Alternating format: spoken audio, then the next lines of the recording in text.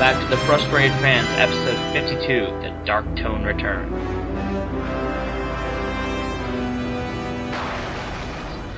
Frustrated Fans, stealing your rose-colored glasses one franchise at a time. I'm your host, Pete. I'm your other host, Jeremy, and we've got ourselves a guest today, Pete. It's me, Travis. Yep. Travis, who you may remember from our episode where I made him play the Sonic 06 multiplayer with me. Mm-hmm. I still haven't forgiven you. Or should you?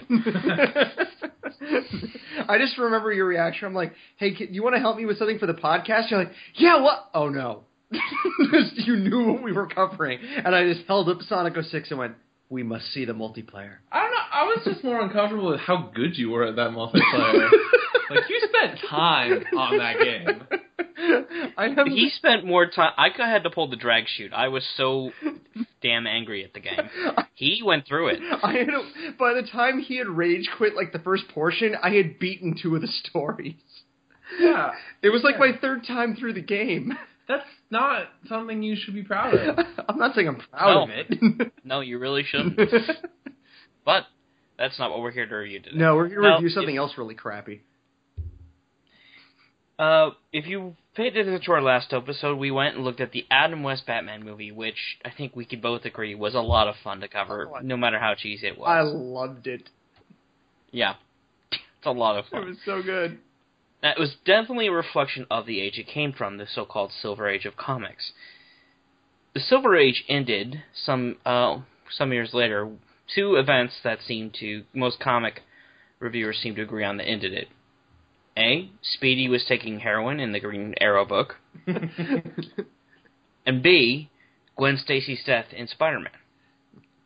In what we call the modern age of comics. Please tell me they didn't make a joke where he's like doing heroin. They're like, why are you doing it? He's like, but it has the word hero in it. Can't spell heroin without hero.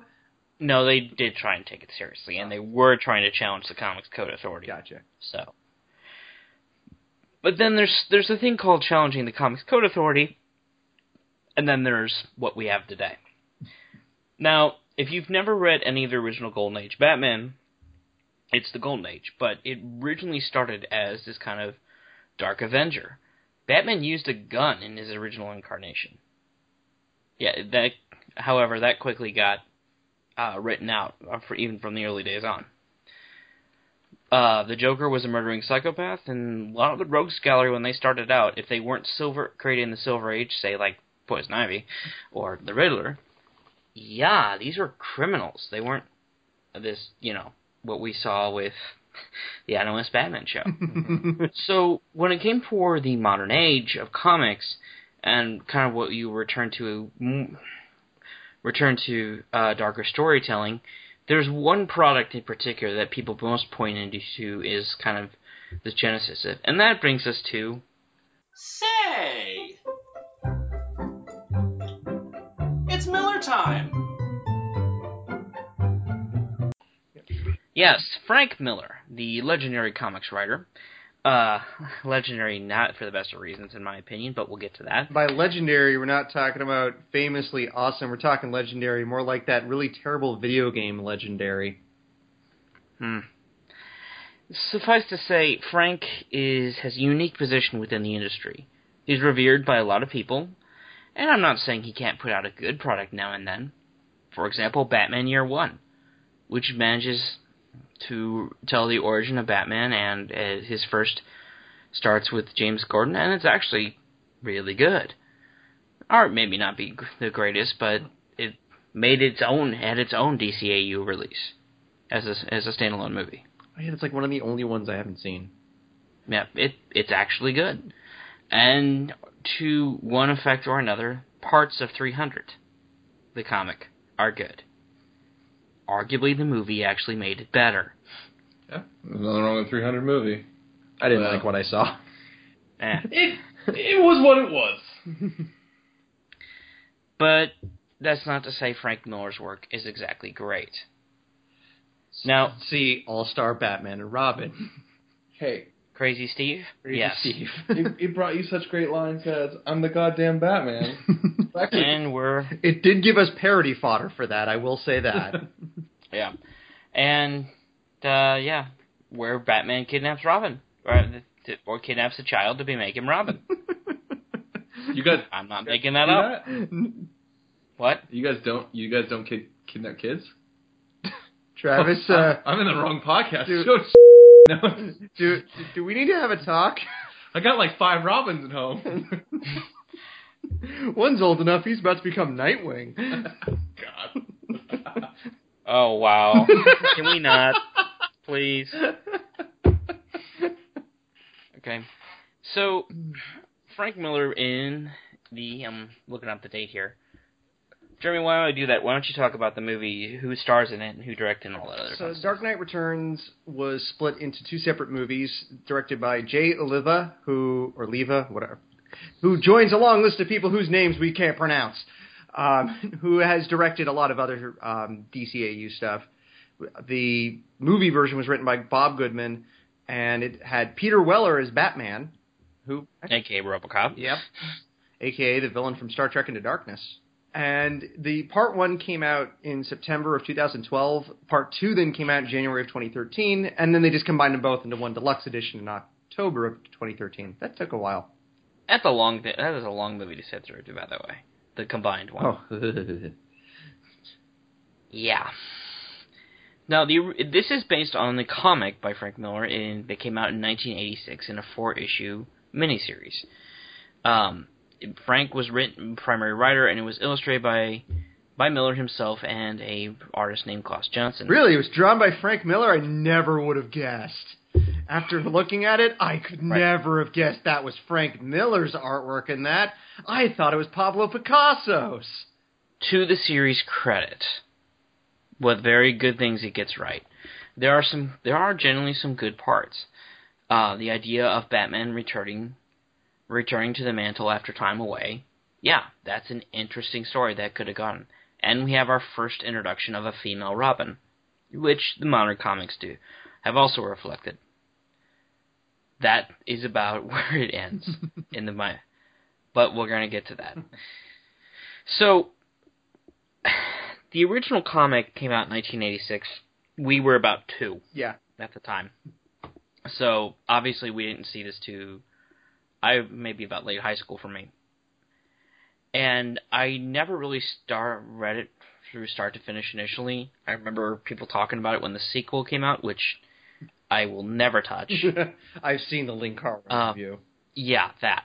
But I remember reading it after I read the Marvel's blatant copy with the formula called Spider-Man Reign.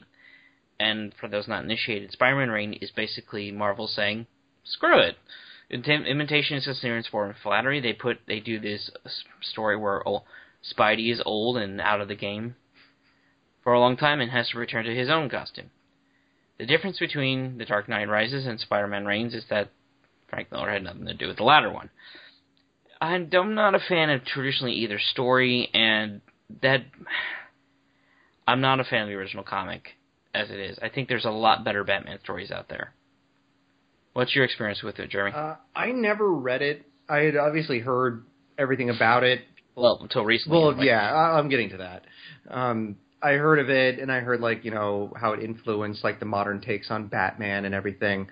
But I had never actually read the comics, so when the movie was coming out, the direct-to-video thing, I'm like, oh, cool, I can finally see what this is, because I don't feel like reading the comic. I just don't read a lot of comics in general. I usually like watching the animated stuff, or the movie, or the live-action movies. And so I saw it, and I saw part 1. I was like, yeah, it's, pretty good and everything. And I saw part 2, and, we'll get to that. But I decided last night to read the comic, and I ended up skipping over parts of it because parts of it were completely worthless. And I did not like it at all. There was a couple good little images in it, maybe, and a couple decent moments, but overall I thought it was pretty bad. I thought the movie was actually an improvement over the comic. What about you? I read the comic in high school. Not only that, I read the comic in Saturday school in high school. And in my own little edgy way, I really liked the first one. I can't say the same about the second. Fair enough. You know, Have you touched the third one that just came out? no. The Master Race. Yeah. That is and literally now what Is it's that called. really what it is? That is what it's called. I Yeah. did not know that. It's what? Where? Frank Miller's art, if anything has degraded, I showed Jeremy the other day a picture of one of the covers that features a Wonder Woman with a baby on her back. Yeah. So, wait, is really the Master Race? The Dark Knight 3, Why would that be? The Master Race. Oh, the plot line is the Master Race comes from the bottled city of Kandor getting broken open and Kryptonians trying to take over Earth. Oh, And they're the Master Race. man, that's just like, Dumb. that's some cash in. That's some like, hey, we got these movies, let's just kind of like, start throwing that. I didn't even know there was a third. I don't know where you would go from that. And He's already planning a fourth and a prequel. Yep. I think Miller just Okay, so you have the Dark Knight Returns. You come back, and then you're like, oh, you know what we should do before that? We should go back to what happened before that. You mean the comic? You mean what was happening? He left. What's it just gonna be his like vacation while he was gone? He's like brooding over the fact he's not there. He's like, I can't enjoy this vacation because I don't know how Gotham's going. Like, I mean, like, whatever. You can't hate the player, hate the game. This guy's making money, and he's like, I'm gonna just keep on cashing it. Oh, don't get me wrong. I understand Frank knows what he needs to do to sell comics, but there's a Bruce Timm actually tries, and the effort shows. I was going to say, Frank Miller knows how to make comics. Yeah, he knows how to dip his dick in ink and wipe it on the page and make it look like he drew something. Something like that. Hey, man, if you can do that and get paid for it, why stop? This is true. Here's the thing. I'm not saying this book and movie are completely bad, but it's not the best thing Frank's ever produced. No. It's far from the worst thing ever produced. And so let's address the elephant in the room. Frank himself. Let's be frank. Frank Miller is an unapologetic misogynist and bigot. And frankly, I usually don't care for his work. Frankly? I'm not saying he hasn't had some positive effect on the industry, with books like this, through Hunter, etc., and challenging new writers and artists to rethink basic superheroes. Year One is actually one of my favorite books. And he brought back Daredevil from the brink of from cancellation. Mm-hmm.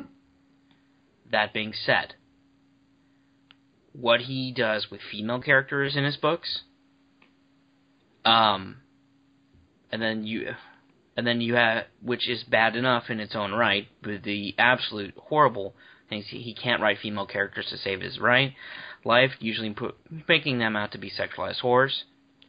But that all pales in comparison to the absolute bigotry that is Holy Terror. For those not in the know, Holy Terror is a book DC refused to publish. What? Frank went to DC with this story he had written about a terrorist action in Gotham City that Catwoman and Batman have to respond to. DC outright rejected it. Because not only does the story portray all Muslims as terrorists, beyond any shadow of a doubt, it has what not Batman and not Catwoman torture said terrorists to get information and laugh about it later. Oh, so he just, when DC kicked it back, he just revised it so it's kind of not Batman? He self-published. No, he self-published and took it away from DC. Okay, This is one of the few comics who's made Linkara quietly, coldly angry. And that should give you an idea. Holy terror. How bad this is. Looking at Like I said, some of the images from this thing, I reiterate, he just wiped his dick on the page. I can't even figure out what some of this stuff is. It's all in black and white, too, so it's even harder to discern what the heck this is. like I said, Frank has had some good influence on the industry, like Sin City, like Batman Year One, but a lot of what he has written is crap. Much as when it is outright misogynistic or bigoted. What the hell is she wearing? Yeah. Well, while you consider that, we're going to take our first break. Okay. Damn that sucker. What the hell is that? Can't exactly look right now, kid. freaking weird. You gonna tell me or already?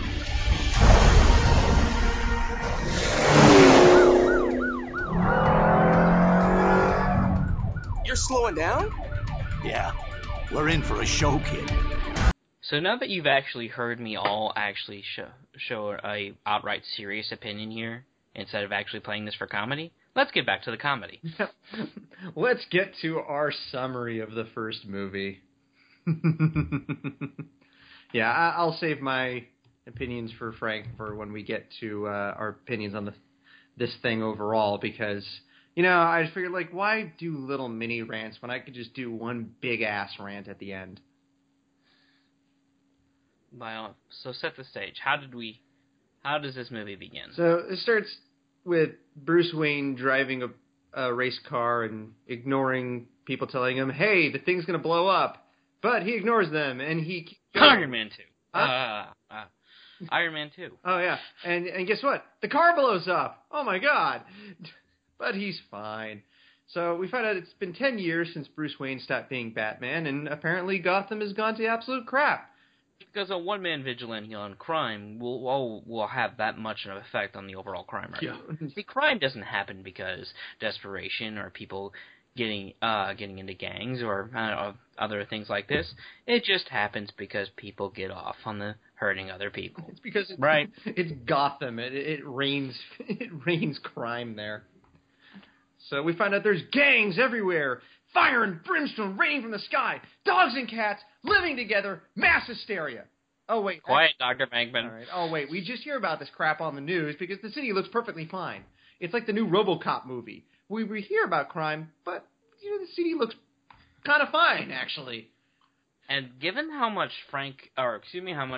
Bruce Timm trimmed back Frank Miller's constant news reports from the original book, that's saying something. Yeah.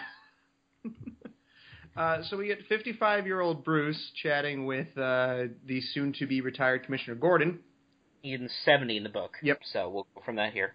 And we hear the city is mainly being threatened by a gang called the Mutants. And With sharp, pointy teeth. why are they called mutants? We never know. I have no idea. My theory, Frank Miller just picked up an X-Men book and went, duh, I like the name mutant. It is good name. I use it. Probably something to that. The mutants are, as criminals go, more on the chaotic evil side. Okay. They like robbery, murder, arson, Rape, stampeding cattle through the Vatican, rape, murder, rape. Why'd you say rape twice? Yeah, Blaze and Cells references, folks. Again, considering Frank Miller is writing this, I'm surprised we didn't get a, hey, where are all the white women at? Yeah. Yeah, that's a good point. I'll draw them on the page. There we go. We're in like nothing. So, while Commissioner Gordon and Bruce share a drink, trying to, just kind of just hang out, I guess, best way to put it. Gordon actually tries to he obviously knows who Batman is at this point, and he basically says, implies why Bruce walked away from this was because Jason Todd died. And it's funny, from what I hear, that's what brought a lot of people back to the Batman comics, is Jason Todd died. And again, for those not in the know, Jason Todd was the second Robin who was so hated by the fan base at the time. DC literally set up a voting system using 900 numbers in the 80s to see if Robin would live or die through a Joker storyline. He died. Oh, yeah. And then Superboy Prime punched reality and brought him back. I am not making that up. God. So they also cut to Arkham, and we find out that all of Batman's old villains are kind of locked up in there, and Joker's catatonic.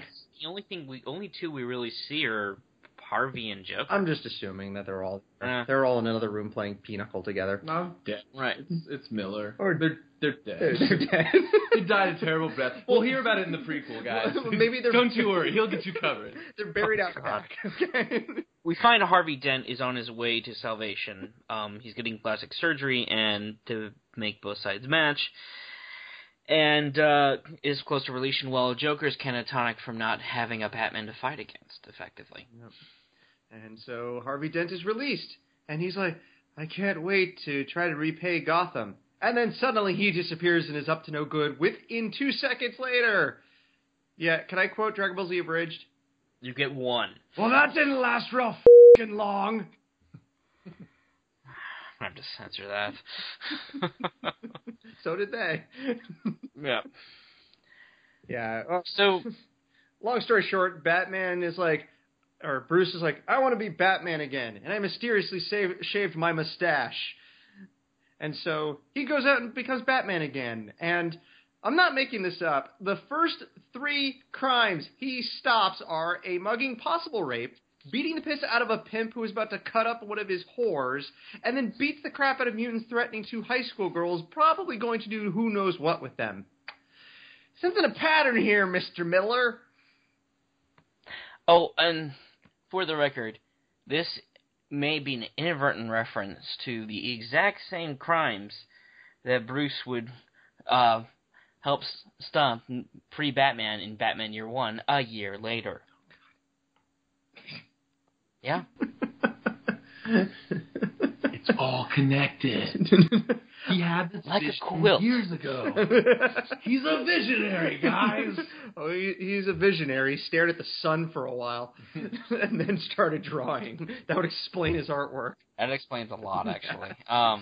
The sun is bright. It is my friend. So, yeah. And of course, Batman ends up stopping some robbers with the police. A scene actually that made it into the third Batman, Nolan Batman movie, Yep. where a older cop sits back and watches the show while the younger cop tries to stop Batman from stopping the robbers. Spoiler, he doesn't do it very well.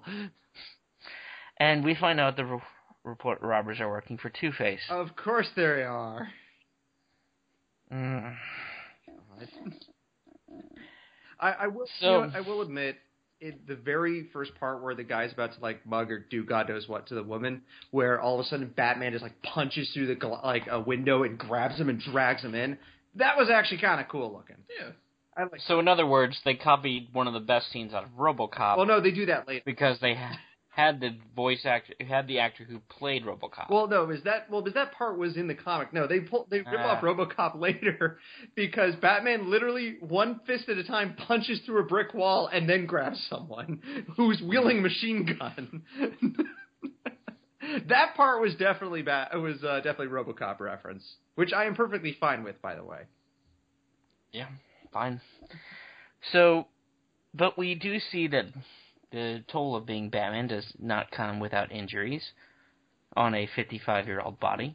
Because when we next see Batman, Bruce is hurting something fierce, and Alfred, while using this close combat medic skills he has from his time in the military, is putting it back together. I will admit I like Alfred's line, especially with the way the voice actor delivers it, where he's like, "We have an old family recipe. If you want to kill yourself, we have an old family recipe for suicide.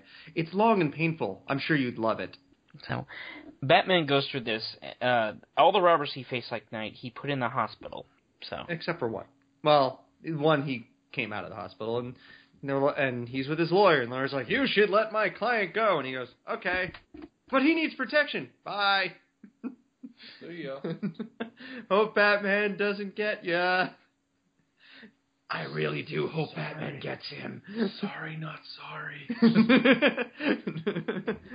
So, in other words, Jim Gordon's reached the point in his career where he's the screw it, I retire in a month. Which always goes well in every movie, in every situation ever. Yeah, he's like, He's just he's 2 days away from I got retirement. retirement in 2 days! Nothing bad's gonna happen now. So, of course, Batman Were you finds the in poor... retirement? You got... There you go. Jeremy, breathe. Oh, hang on, I need a minute. See? All he did was joke about going on retirement and he almost croaked. This is a bad situation. So, while he recovers, of course, Gordon still has the bat signal and turns it on, and Batman and Gordon finally talk, although it's with Batman in the suit. So, They basically said, yeah, we know it's Two-Face, but let's hope it's not. That's for wishful thinking. Yeah. Batman's also like, I should probably do something about those mutants. There's no hurry.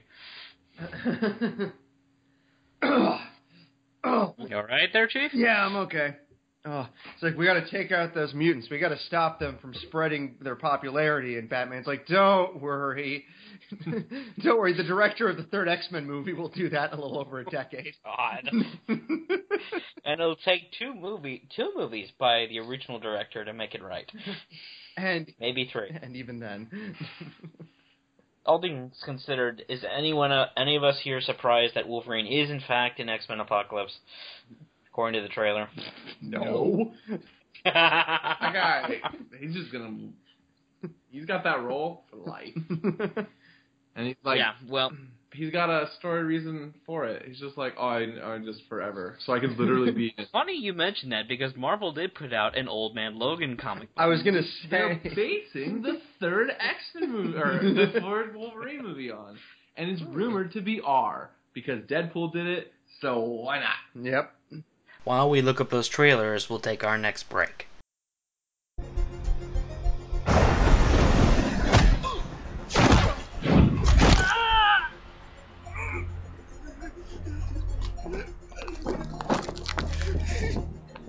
You're under arrest, mister. You just crippled that man.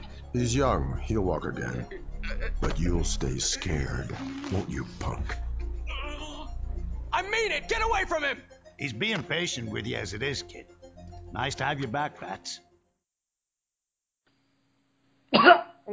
It's me, Jeremy, and Travis. Travis went home, so... Well, you sound with deeper voice and more manly than Jeremy ever was. Nope. This is Jeremy. It's always been, always will. Is Klingon promotion going over there? Yep, you just keep going. Oh gosh, Twice, Jeremy, if you're still alive. That's once. See, he's dead. I mean, nope. I'm Jeremy. Don't worry about it. Yo, Haas, we got this. Well, while you guys consider what you're doing. I'm the game, and how you play it, it's all about control, and if you can... Yep, I'm Jeremy. Don't worry about it. Keep going. Well, Dark Knight 2. What's up? There you go. While Batman goes in and kicks the heck out of Harvey Dent's henchmen, you apparently using some variant of the Scarecrow fear gas, because Batman would totally do that. Oh. He stops Dent. Frank Miller's Batman would. He stops Dent. Back. I'm alive again. Travis is here too. Whoa, crazy. How'd that happen? No hard feelings there, Jeremy. Nothing happened. Don't worry about it. Oh, man. See, I took that temporary death pill from Metal Gear Solid 3, and now I'm back.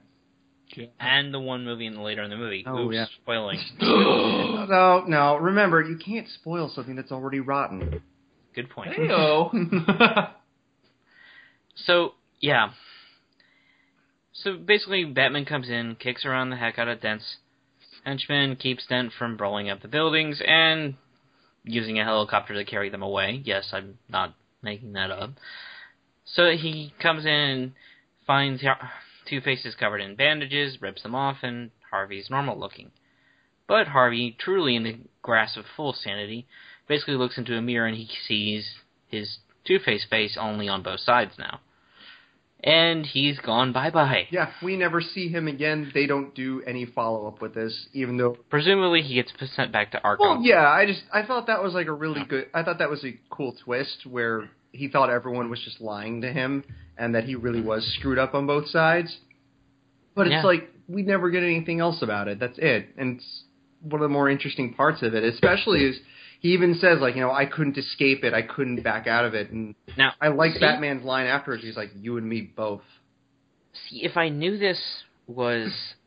know this was Frank Miller written, I'd actually call this part of Bruce's Tim's work. Up to this point. Yeah. And now we have the Bat Tank. Yeah. You thought Christopher Nolan had that original with the Tumbler? No. Miller did it first. Batman's like... It's like a pacifist tank for being a goddamn tank. Because it shoots rubber bullets.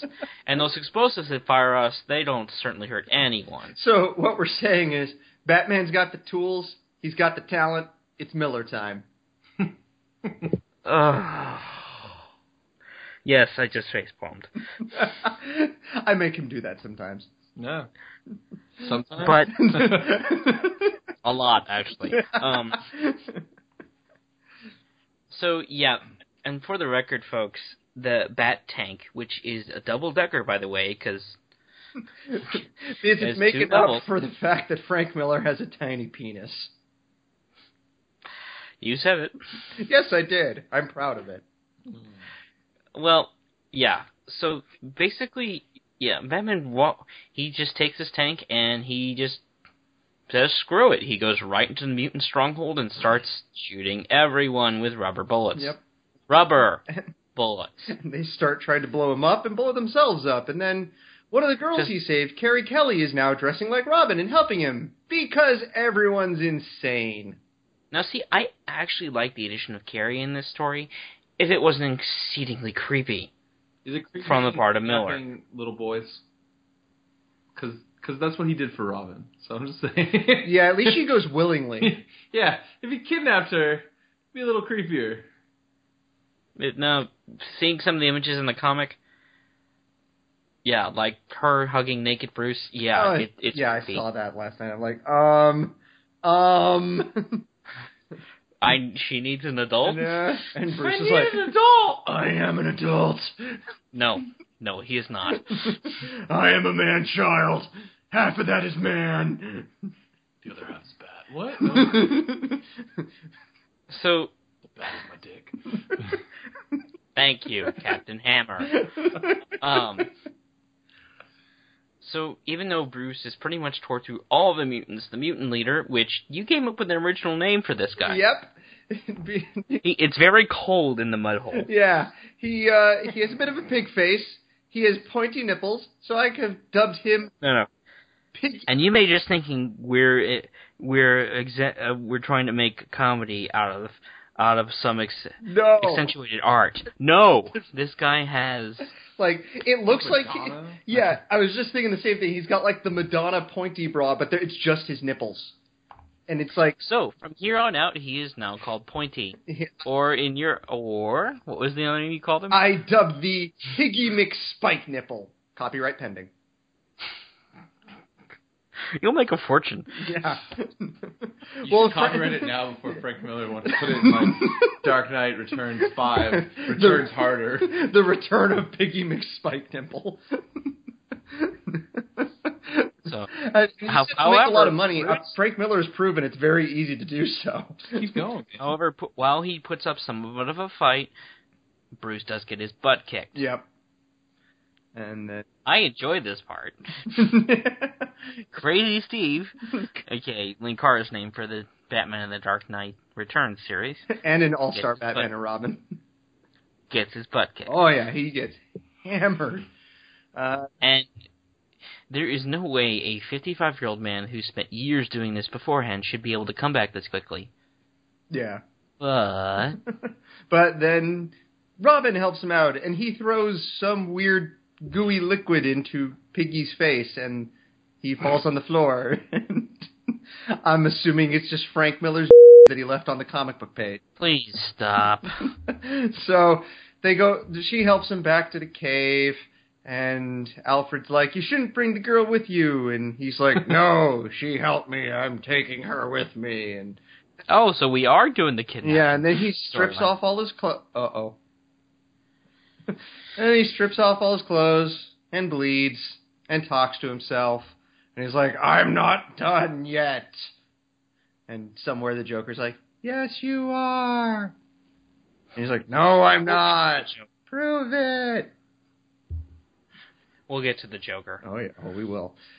So Piggy's locked up. His doofy followers want to break him out.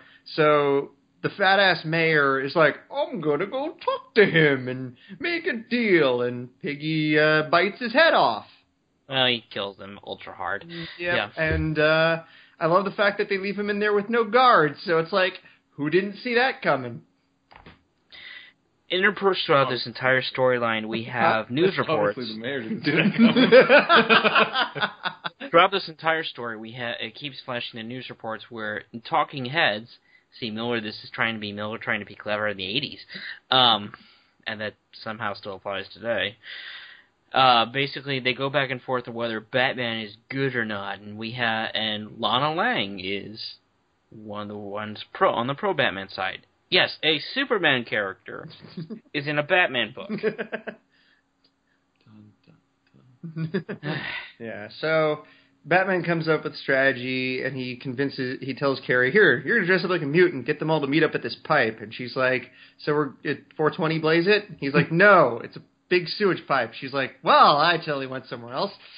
So she gets all the mutants gathered at the pipe. Piggy is let go by Gordon because Gordon's like, screw the rules, I'm retiring. And Mr. McSpike-Nipple crawls through a sewage duct, gets out in the mud because he's big. And the mutants are like, yeah, it's the boss! And then Batman drops down and punches him in the back of the head. No, he doesn't drop down. He rises from the mud himself. Oh, yeah. He gets on Piggy's level. So you're saying The Dark Knight Rises. Oh, I'm just going to do that. You have to be faster on this podcast. Yep. And honestly, this actually was a pretty good fight. Yeah, I'm not going to deny it. It's actually a good way to end this bit of a storyline. Yeah, where Batman beats him using his wits and his skills and everything, and just his knowledge of how to fight, of like anatomy and things like that. And it was actually pretty good. And then the mutants change their names to the Sons of Batman, and they're like, some of them anyway. Yeah, some of them do, and they're like, I would say just over a majority. Yeah, and just the others kind of split off into their own factions, which we'll get to. Yeah, and then they decide to carry on Batman's legacy, and Batman goes, all right, I'm done. I don't need to be Batman anymore, and that's the end of the story. No, it's not. No, you're right. That would have actually made sense. See, the last scene we get is the Joker at Arkham hearing Batman is back on his vigilante rampage, and in one of the genuinely creepy moments that Bruce Timm made a lot better from the book, because the book's just like, okay, Joker in all kinds of tones of faux yay, when he hears Batman's back, he wakes back up and says, darling. Actually, at first he does his best Porky Pig impression, goes, Batman. Yeah. Batman, the Dark Knight. See, there's actually been comics where other villains have called Joker out for his fixation on one man. Even Lex Luthor admits, like, he may hate Superman, but he doesn't want to... there's no romance about it. Well, I don't know. Remember when we covered Batman or Superman Doomsday? Okay, fine. But while we walk away from that image, we'll do another break. Sounds good. I'm sure you've heard old fossils like me talk about Pearl Harbor. Mostly we all lie, make it sound like we leapt to our feet and went after the Axis the second it happened. Truth is, we were scared stiff. Rumors were flying. We barely had an army. Hell, we were hiding in our beds with our heads under the sheets. And then we heard President Roosevelt on the radio. That voice, strong and sure, taking our fear and turning it into a fighting spirit. He's why we won that war. So the movie picks up some weeks later. The Joker is recovering, and he's putting on a very good act to convince the psychologist in... No, you know what? No, don't try to give this more credit than it deserves. He's not putting in a good act. Everyone else in this movie is just a complete and utter retard. Okay, well, this psychologist named Woper is so convinced that Batman is just this absolutely negative force for bad that he ultimately creates villains like the Joker. And while you could argue that academically, while comic fans could argue this academically back and forth, this guy's clearly just nuts and has no idea how bad the Joker really is. So the Joker has his psychologist convinced to let him on a talk show, aka something to the tune of like the Daily Show, or then like David Letterman, who is it? Yeah, it's like the David Letterman. Stephen Colbert. So he can show remorse for his past. Yeah. And unlike Batman Beyond: Return of the Joker, where no one seemed to have any idea how Joker was back or how he could even be back, and that was part of the mystery, there's no anyone way, like you point out, would have like a sense without to let the Joker out in public. Yeah. And then we cut to Superman chatting with, it's totally Ronald Reagan. You mean not Reagan? Oh, it's friggin' Reagan. It's like, okay, it's like Yeah. the Simpsons version of Reagan, but... And this is where I have to question why Bruce Timm kept this in. I don't... Most of the translations of 80s graphic novels that, were good, like Watchmen or V for Vendetta, managed to update the obvious 80s politics for the modern day. This second half of the story is set in the specter of the Cold War, which I grant you in 1986 was a thing, but the Berlin Wall would fall 3 years later. Yeah. So, I can't help but wonder here if Frank is trying to make his comment on, quote, soft-hearted liberals or anything. The guy is pretty much an obvious super conservative, and regardless of wherever your politics are, Frank doesn't actually reason out his arguments here. Yeah. So basically, we get not Reagan, or Reagan Light, kind of like Miller Light. I get it. He's like, Superman, I want you to do stuff during the Cold War. Oh, and we got a problem over in Gotham City. One of your old buddies, I want you to go down and talk to him. Mr. Superman, tear down this wall. And he's like, Mr. Reagan, this is a barrier wall for the White House. And he's like, tear down this wall. Yeah, well...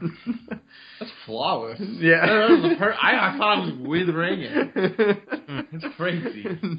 So you basically want Superman to talk Batman out of returning his vigilante work. And, again, not to bring up the point I just made, but Alan Moore already did this better, with Dr. Manhattan intervening in Vietnam in the book Watchmen. They point out why showing why superheroes intervening in these massive grand events is not always the best idea. Dr. Manhattan's like, you will obey the swinging dong of justice. Actually, he wore pants for Vietnam, but that's another story. At least in the comic. Historically, you had to wear pants during Vietnam. You can't go into that name. They're like, come on, dude, no. No, come on. Do you think that would have saved if he went there naked? We'd still be having that conflict. So there's a Cold War subplot in a Batman story.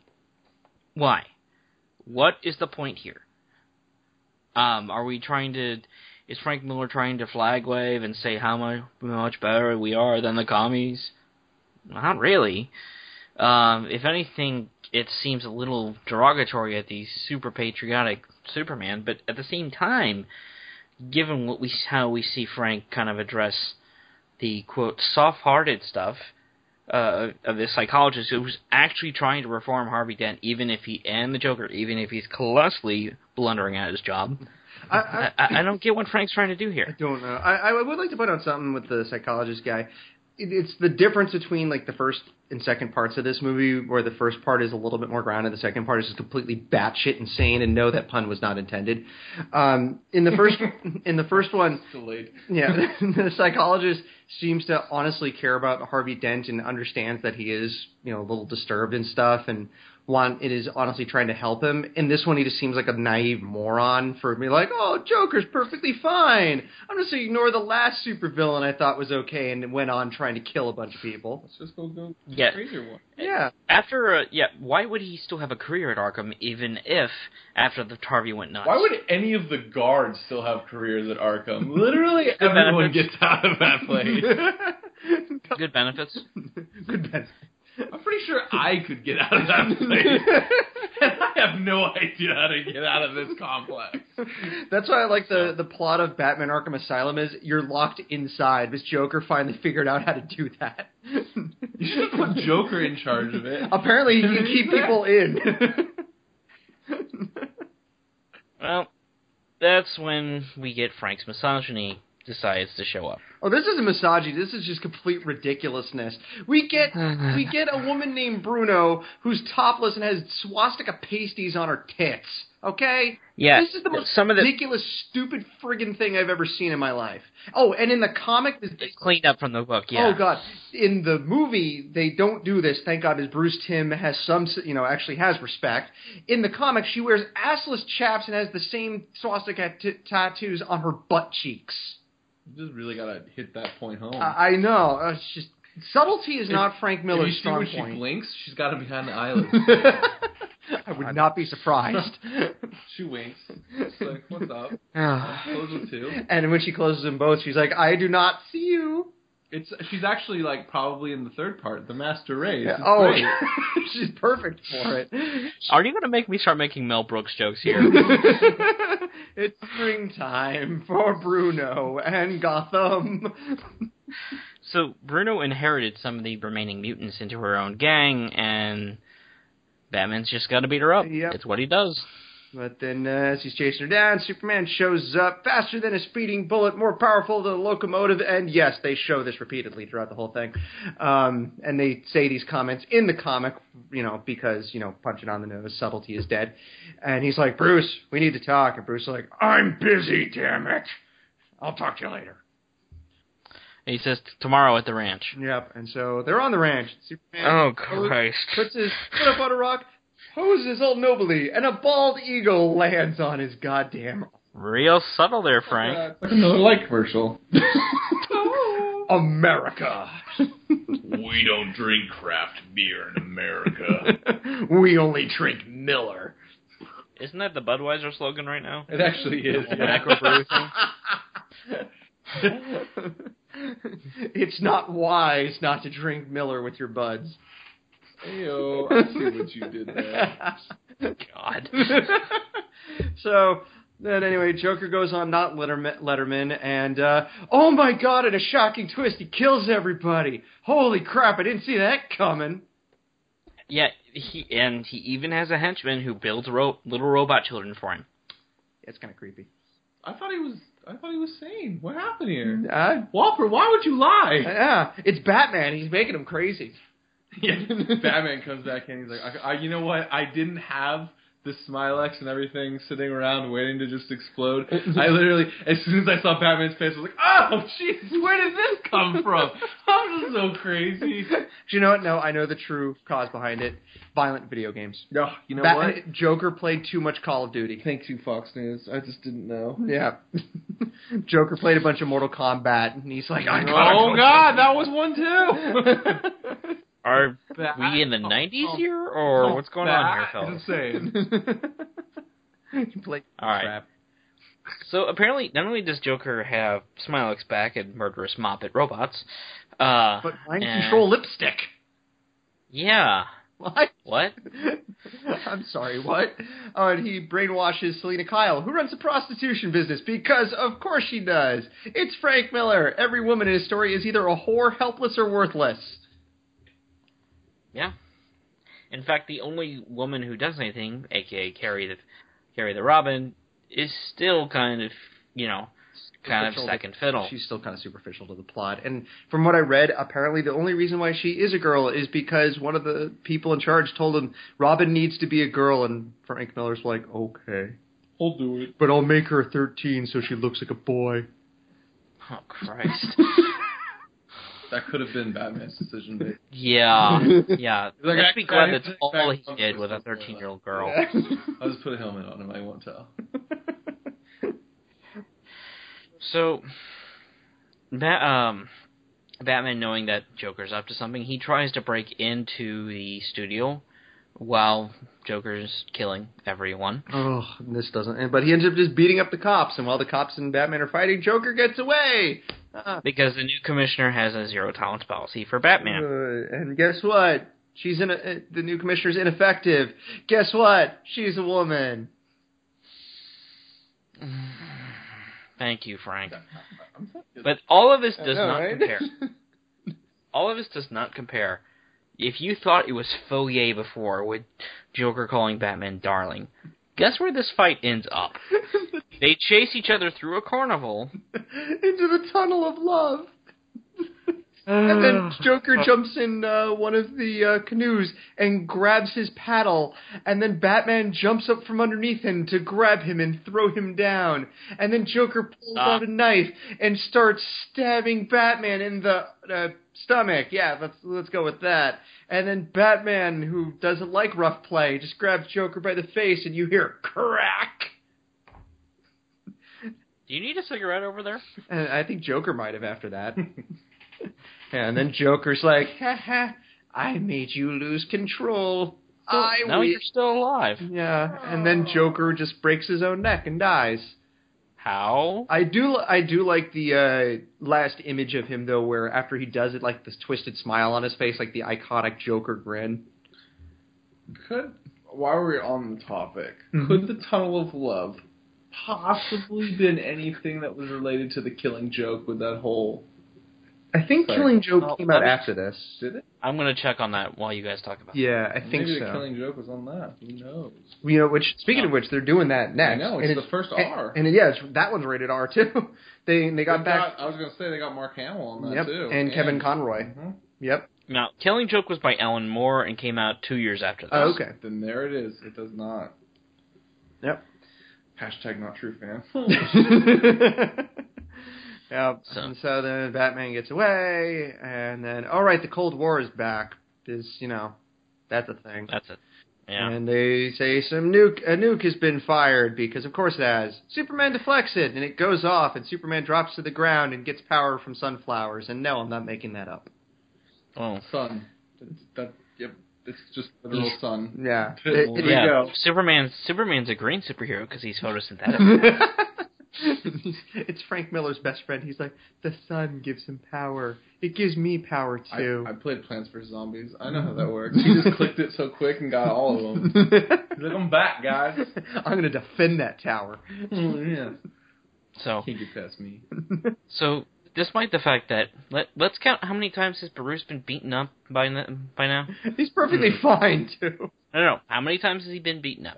He got the first time he fought the mutant leader, he got his butt handed to him. There was a second time where he won, but he definitely took a lot of hits. Yep. And then the third time, where he's facing the Joker, he's been stabbed, shot, and probably hit a few times by the cops. Yep. And isn't he in a coma? No. He's just like, I'm going to put in another bat suit because I'm totally invincible because Frank Miller loves me. Turns out that is the secret to living longer. It's just getting into fights when you're like in your 50s. Yeah. It's wearing the bat suit. When Batman gets in the bat suit, he gets stronger. But here is where the story takes a weird turn. That nuke that Superman stopped from hitting an innocent island that was just happened to be under dispute by the Soviet Union and the United States, of course, it causes a massive electromagnetic pulse that we're told sets off pretty much the entire country. An EMP. It's EMP and you know it. Yeah, and that spells EMP. Yeah, and while you get the right pronunciation, we're taking our break. Look, either shut it down or one of these days someone with authority is going to tell me to come stop you. And when that happens, may the best man win. So Batman rides his trusty steed into town and goes, hi-ho, Silver, away! And gathers the sons of Batman are already gathered, and he rides up and goes, no, you shouldn't use guns. And even though he's probably in a very weakened state, he grabs a gun and breaks it in half because who gives a shit? Well, we're told that basically because Batman rallies the sons of Batman and Robin around him to keep order on the streets instead of massive looting, while the colossal amount of damage an EMP would actually do to the country is not touched over. It's just people lost power. You really think Frank Miller understands or cares? He doesn't know anything about science, I know. So, EMPs are hard to understand. Yeah. We're told by news later on that Gotham is the only city that did not descend into hell of rioting and looting. Well, Reagan's pissed off about that. Batman. Reagan's like, hey, Superman, you feeling better from that nuclear blast? He's like, I'm doing fine, sir. He's like, well, I want you to go down and stop Batman. Kill him. Yeah. Cure them. Do it. Descend the hill, so ruin it. Yeah, do it.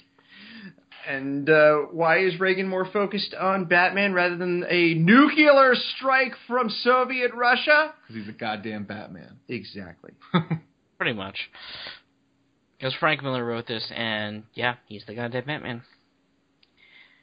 So, Batman isn't going to stand for Superman coming to his town and telling him what to do, so he even recruits Oliver Queen, who has been a vigilante this entire time. See, we're told in 11th hour plot twist here that apparently, just like Watchmen, the government passed an act where all the superheroes had to register or go off the grid. And Oliver Queen didn't, and he lost an arm doing it.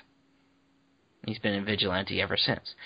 So all that actual believable story why Bruce would walk away from the cowl because of Jason Todd's death? Nope. Forget it. Forget about it. So, the movie reaches its climax. Go on, make your joke. Oh my. So this seems really familiar to a recent movie that just came out. I am Iron Bat, punching Superman in the face. 30 years later, a crappy movie will feature this. Pretty much. Yeah. Saw it as it left the theaters.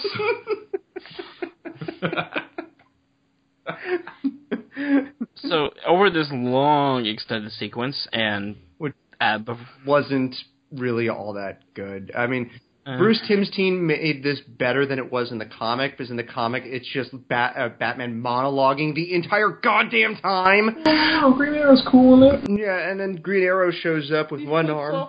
He flips off a ladder. Yeah. And shoots an arrow with his mouth and one hand. He shoots a green arrow. Well, it's kryptonite. Yeah. Everything green's kryptonite. That's the secret. In fact, if Superman didn't fall into a bed of sunflowers, but instead clovers, none of this would have happened. That dude would be dead. And then Batman beats up Superman. He goes, "Stay out of my way," and then he dies. Nah. Blah. Yeah. He goes, "Bleh." Yeah. He doesn't really die.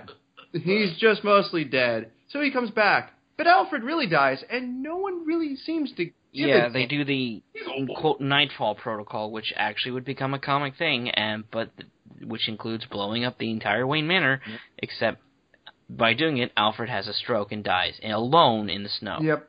Way to really respect that character, Frank. Oh yeah. Mm-hmm. And now Batman goes underground with the sons of Batman, Oliver Queen, and Robin. Whoopity. He says he's going to teach them on how to protect the city. And there were never any sequels ever. Oh wait, no, this is the darkest timeline. The Dark Knight must strike again. All right.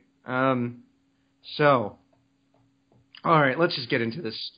Well, when does our guest start? Yeah, Travis. What did you think of this movie? What did you think of the movie itself? You know what? I liked the first part, I'll be honest. It had issues. Strangely, most all of those issues came from the comic that they had to adapt. Like Piggy McNipple. Piggy McSpike-Nipple. Spike Nipple. You know what? I almost ruined the copy. See, I had to avoid the copyright, so I changed it. Because you already booked it. And you actually got the website, www.spikynipple. Nope. Don't go to that website. I don't know it's there, but it's probably not good. It's probably hentai. I thought they did some. It most definitely is. But I thought they did some pretty cool things. They did put a little bit of like Easter eggs here and there in the movie with the comics that kind of reference other things, which I thought was all right. But it seems like they lost a lack of direction in the second part, which, I mean, also I thought the same with the comic. It has cool moments that when you think about it, when you go back and look, well, don't go back and look. When you think about it in your head, it was pretty cool. You go back and watch it, it wasn't. But it's one of those things like I always thought I enjoyed part 2 when I read it far more than I actually did. And why is that? Because you look back on it and you look back at like the trailers of Batman vs Superman. You imagine so much more of what it could be and everything in your head, and like imagine the fights, and then when you see the actual product, it wasn't as cool as you imagined. But the premise itself was nice. I wish they finished that. I wish it wasn't so whoopity shit. All right. I'm going to go next because I know Jeremy has a lot to say on this regard. Yep, go for it. Look, Bruce Timm has already done this. And he's already done this a lot better. It's called Batman Beyond. Yeah. So the idea of a Batman who is forced into retirement, and later has to reclaim at least a portion of the mantle is not a bad idea. But here's the thing. An aged Batman returning the mantle is not a bad one, but the execution here is extremely lackluster. They don't actually explore why Batman left him behind, except what we first thought is just because Jason Todd's death, and then later an 11th hour reveal that Watchmen already did better, The Incredibles does better, with the government act that puts superheroes out of work. Batman Beyond did this better within the first 10 minutes of the pilot. Bruce was aging out of the role, forced into a situation where, in order just to survive, he turned a gun on a criminal. That was enough to realize that he should retire. He violated everything he stood for by resorting to the quick and easy route. So this story is not ultimately what it could be. Don't get me wrong, Part 1 is actually fairly good when it stays on topic. The line with Harvey Dent is actually well written. The mutant thing is a little weird with Piggy, but you know what? I don't mind it. But the more political commentary it starts adding, the more we keep adding Superman into the mix, and all of Part 2, it just feels like a tacky add-on. Here's the thing. Like I said, Batman Beyond already did this a lot better. Bruce returning to the mantle here to borrow from Return of the Joker? Well, this isn't an adult Batman doing what needs to be done. This is a Batman in a playsuit calling out for mommy and daddy. Yeah. There's no maturity here. There's no more, he's trying to genuinely help Gotham for the sake of Gotham. He's doing it because he feels, oh, the Batman isn't done with me yet. Yeah. He's just pushing his own agenda by the very end. Right, he really is. And it just, I'm sorry, this is not mature storytelling. I've read better Batman comics than this. Especially that there are a lot better. Even from Frank himself, Batman Year One was a lot better. And this just, The Dark Knight Returns. Don't get me wrong. Like I said, there are parts that are good, but ultimately, it's not the best storytelling that's ever been done with the character of Batman. And then there's the character of Batman. If you haven't noticed, this is Frank's favorite character in all of DC. This way, kind of like you like with Mantle. And this is a problem that is at least of half of DC staff. They like their poster boys so much, they forget that other heroes have merit. The fact that Superman finds justice from the light instead of the dark. Or the fact that Wonder Woman is a commentary on the battle between the sexes. Or that Hal Jordan is about learning to embrace your fears and turn them into power. Or that the Flash is about controlling speed and being clever with it because he's not super strong. Or Aquaman having to balance the duties of a king with the duties of a hero. Or it's just like the heroes actually learning from each other. I mean, I liked it. Just like Act of God, mm-hmm. The comic Act of God. Half of DC, he has this idea that every hero has to be more like Batman because he's the one without powers, and he's the one doing it all on his own. Well, you know what? That's crap. Sorry, Frank, and every other writer who embraces this viewpoint.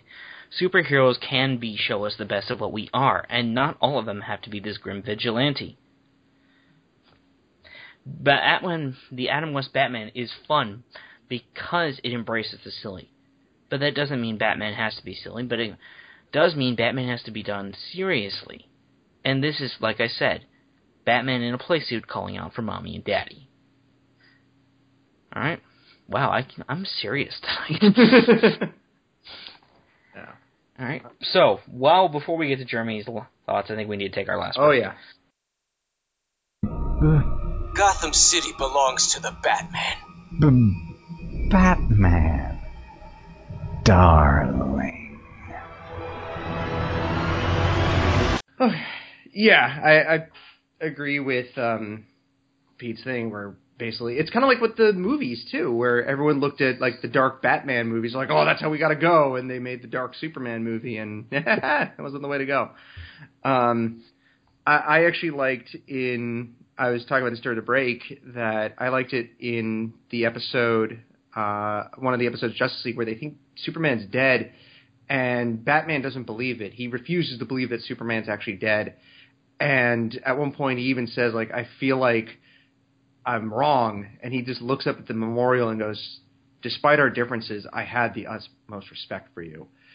And you taught me that heroes don't have to come from the darkness. And as he's talking to him, all of a sudden an explosion goes off, and he looks out and looks back and goes, what did you call it, Clark? The never-ending battle? And he just kind of goes off to be the hero on his own, acting a little un-Batman, where he just doesn't have a plan and just attacks, and kind of pulls a Superman a little bit, actually. But Superman was kind of like the rush in and just start punching things. But I just kind of like that version of Batman, the one from the DCAU, where they actually gave him, you know, a personality and not just, I'm Batman! Alright, so for this thing, though, I'll get this out of the way first. Yes, I know The Dark Knight Returns was very influential in creating the modern views and takes on Batman. Yes, I know it helped revitalize the character. I know it helped comics. But I'm just going to say this right now. As a consumer of this product, someone who just wanted to watch a good movie, I don't give a shit about what this comic did for the industry, okay? That has nothing to do with whether or not it's good or not. All right? That being said, part one, I agree, is not that bad. It's actually got some good moments into it. I don't think it's like the greatest thing of all time or anything, but it's got some good ideas. I also love the concept of old Bruce Wayne seeing Gotham go into hell and just wanting to be Batman again, wanting to stop criminals again. And that's what the first part of this movie is about, and the comic and the story is about, is him seeing crime and him wanting to stop it. You know, one of the last news report things, which one of the few decent news report things, right before he goes back to being Batman, is he sees that, like, children were murdered. And he's like, that's it, I can't take it anymore. I need to go do something about this. And this part also acknowledges he's not in his prime anymore. You know, he's beaten up a little bit. And in the comic, there's annoying monologuing, but he'll even comment that he's, you know, tired. He's not as good as he used to be. And they even show it, like, when he's staking out Harvey Dent, he actually cracks his neck and looks a little stiff. Like, he's like, this used to be a lot easier when I was 30. And I like what they did with Harvey Dent, where he's completely twisted and he thinks he's completely deformed. I just wish there had been more done with that, you know? Like I said, they just kind of cut off and that's it. And as I said before, I liked the fight with Piggy McSpike-Nipple. And I honestly think part one had a natural ending, which I made the joke about it earlier, but I'm dead serious. This should have ended with the Sons of Batman showing up, and actually carrying on his legacy truly, and then him hanging up the cowl and going, now I don't need to be Batman anymore, because there are people that are going to take it up for me. You know, carry on my legacy, be the spiritual successors to me. I think that would have been a perfect ending to this. And unfortunately, no, it just kept going. And yeah, I don't like any of the story in part two. While part one has some problems, it's actually, I recommend it. I think people should see it. I think it's worth a watch. Part two is a dumpster fire. The story is ridiculous. Batman is portrayed as invincible and as basically as Gary Stu. I mean, for God's sakes, everyone who isn't Batman is an idiot in this. They're like, oh, we can let Joker on a TV show. It'll be perfectly fine. He won't. Oh, everyone's dead. The new police commissioner is more focused on trying to capture Batman than focusing on the fact that there's a psychotic murderer within range of a bunch of people. Like, no, let's go shoot at Batman instead. And also, Batman's kind of dumb for fighting them for no reason whatsoever. They give no reason for his attacking the police or going near them. And there's the stupid Cold War subplot, which dates the hell out of this thing, which, if you're as a period piece, that's fine, but it's just a lot of people who see it today are going to be like, what the hell does this have to do with anything Batman? And you know what? It has nothing to do with Batman. Fake Ronald Reagan sending Superman to stop Batman rather than face the threats to the United States, aka nuclear frickin' warfare? That's ridiculous. Apparently, according to Miller, Batman's the center of the goddamn universe. Oh, and of course, Batman running around and riding on a horse. He'd just been stabbed. It's just, this whole thing is basically just Miller masturbating over Batman. I know I made the jokes about that earlier, but I'm serious about it. That's basically what this is. And also, there's the climactic moment with Joker and Batman. Ignoring the ridiculous Foyer, which I know it's hard to do. The key moment of Joker saying he won because he made Batman lose control, that's not a bad idea.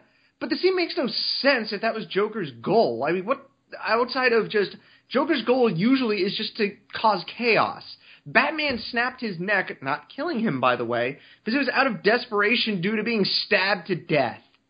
Maybe at the time this was a good concept, but now it's an old hat. It's just part of this thing just hasn't aged well. I will admit that. So maybe back in the day because it was brand new, it was something special. But you referenced Return of the Joker before.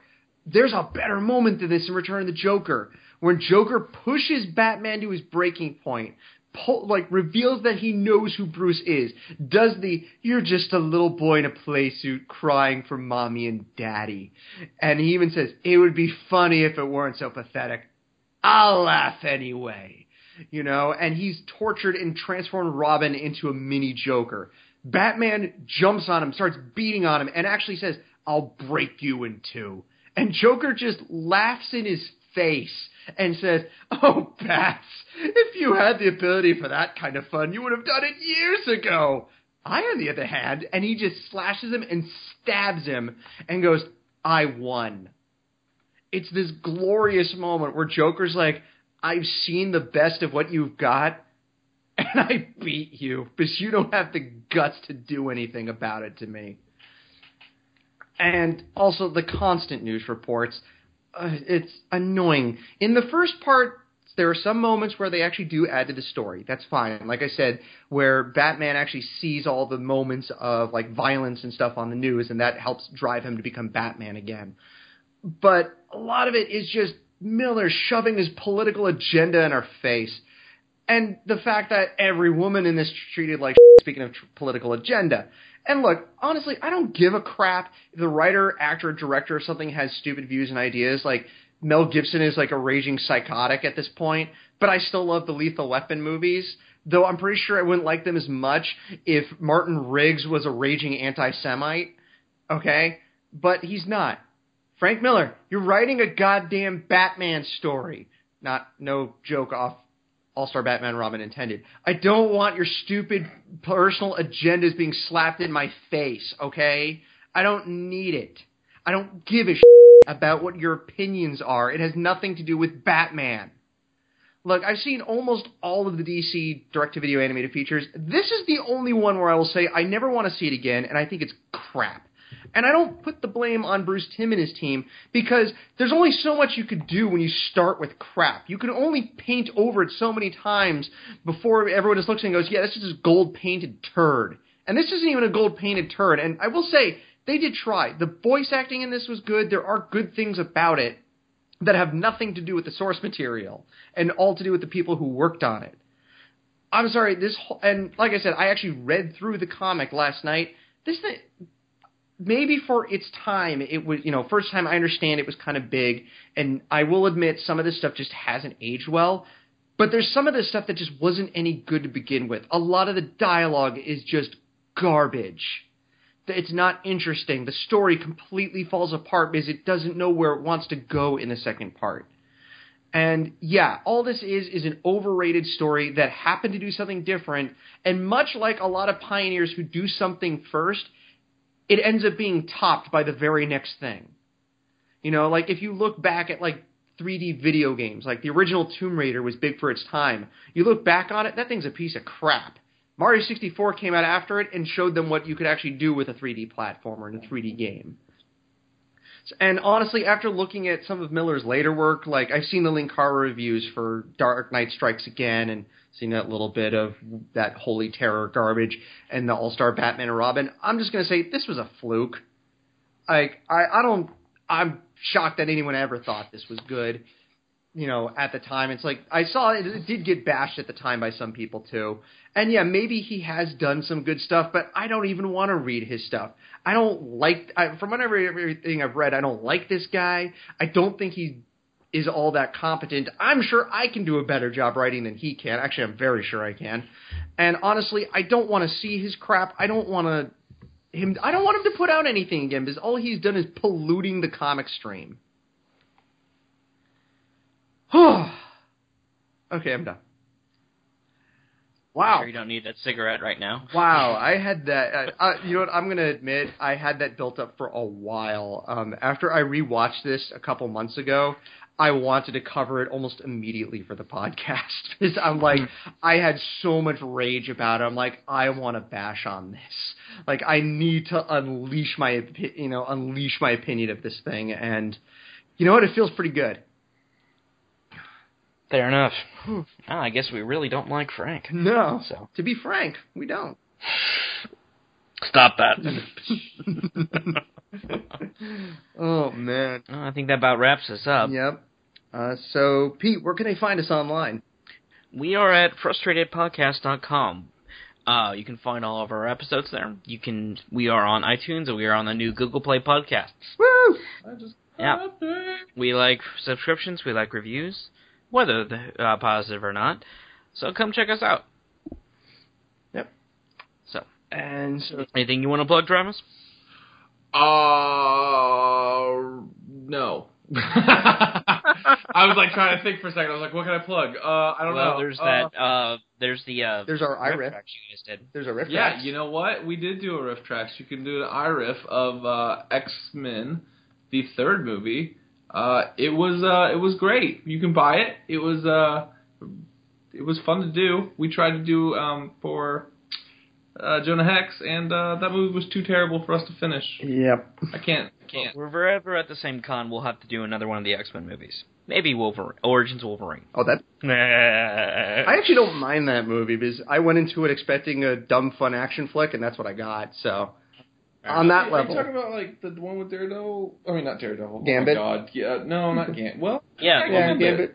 But I was also thinking fake Deadpool. Yeah, fake Deadpool. Not Deadpool. Not Deadpool. Well, guys, it works. It was part of the timeline, but the timeline changed because of X-Men. They went back to the future and then switched everything up, so that timeline exists, but on a different plane. Does anybody watch Flash? I'm telling you, this is heavy, Doc. This is heavy.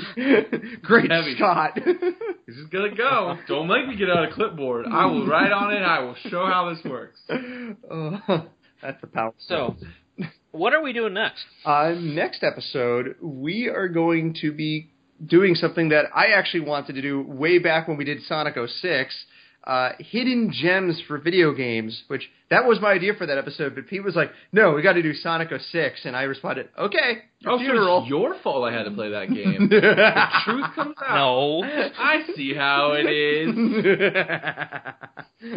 Well, on that note, while I run for my life, we'll see you next time, folks. Take care, everyone. Bye-bye.